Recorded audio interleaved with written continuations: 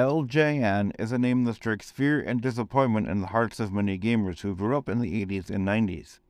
As a video game publisher, LJN had a reputation for producing some of the worst games of that era, often characterized by poor graphics, terrible controls, and frustrating gameplay. Despite having licensed some of the most popular franchises of the time, such as Spider-Man, X-Men, WWF, LJN consistently failed to deliver quality games that lived up to the expectations of fans. Their legacy became so infamous that the mere mention of their name can elicit groans and eye rolls from gamers who remember the frustration of playing their games. So what exactly happened to them?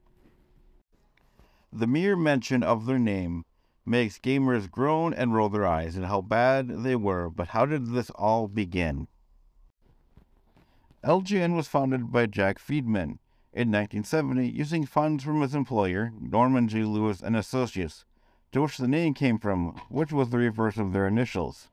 Jack decided to try his hand at making toys after seeing the growth of big names like Mattel and Milton Bradley, but he left LJN and created THQ and Jakks Pacific. Soon LJN decided to divert funds set aside for TV ads to purchase licenses to make toys based off of TV shows, with the first line being based off of the show Emergency, followed by E.T. after Kenner and Ideal Toys turned down the idea, which turned out to be a hit, selling at 16 to 25 million without even advertising it at all.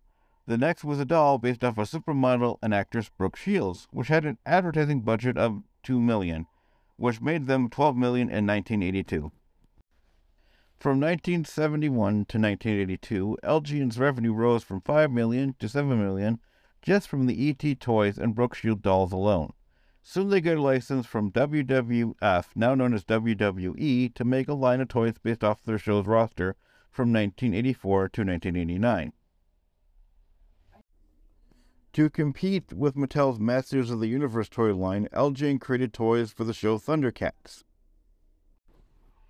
On March 26, 1985, MCA Incorporated purchased 63% of LJN stocks, and then would buy the rest of the stocks at $14.26 a share, which made the final offers to $66 million.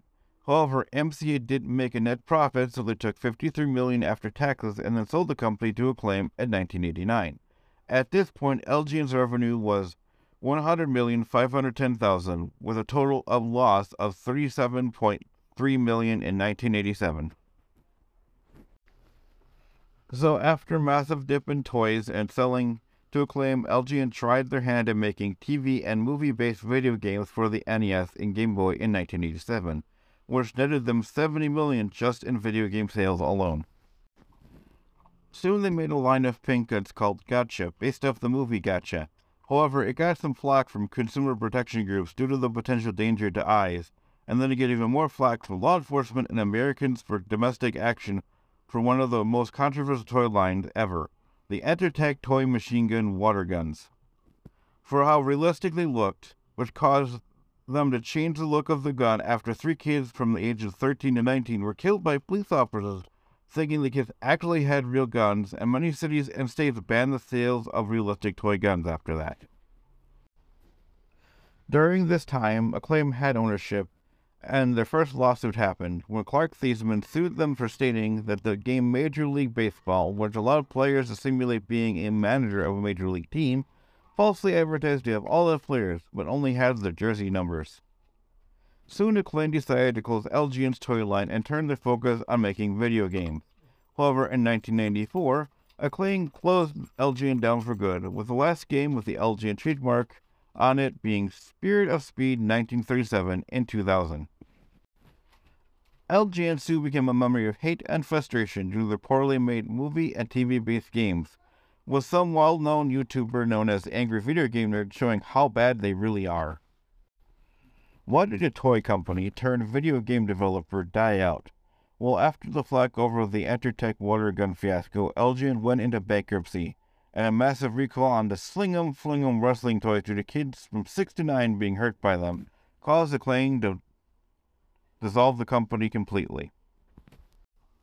In the end, LJN's lack of quality ultimately led to their downfall. The company ceased operations in the late 1990s, and while their games may still be remembered, It is not for the excellence, but rather their many flaws and shortcomings.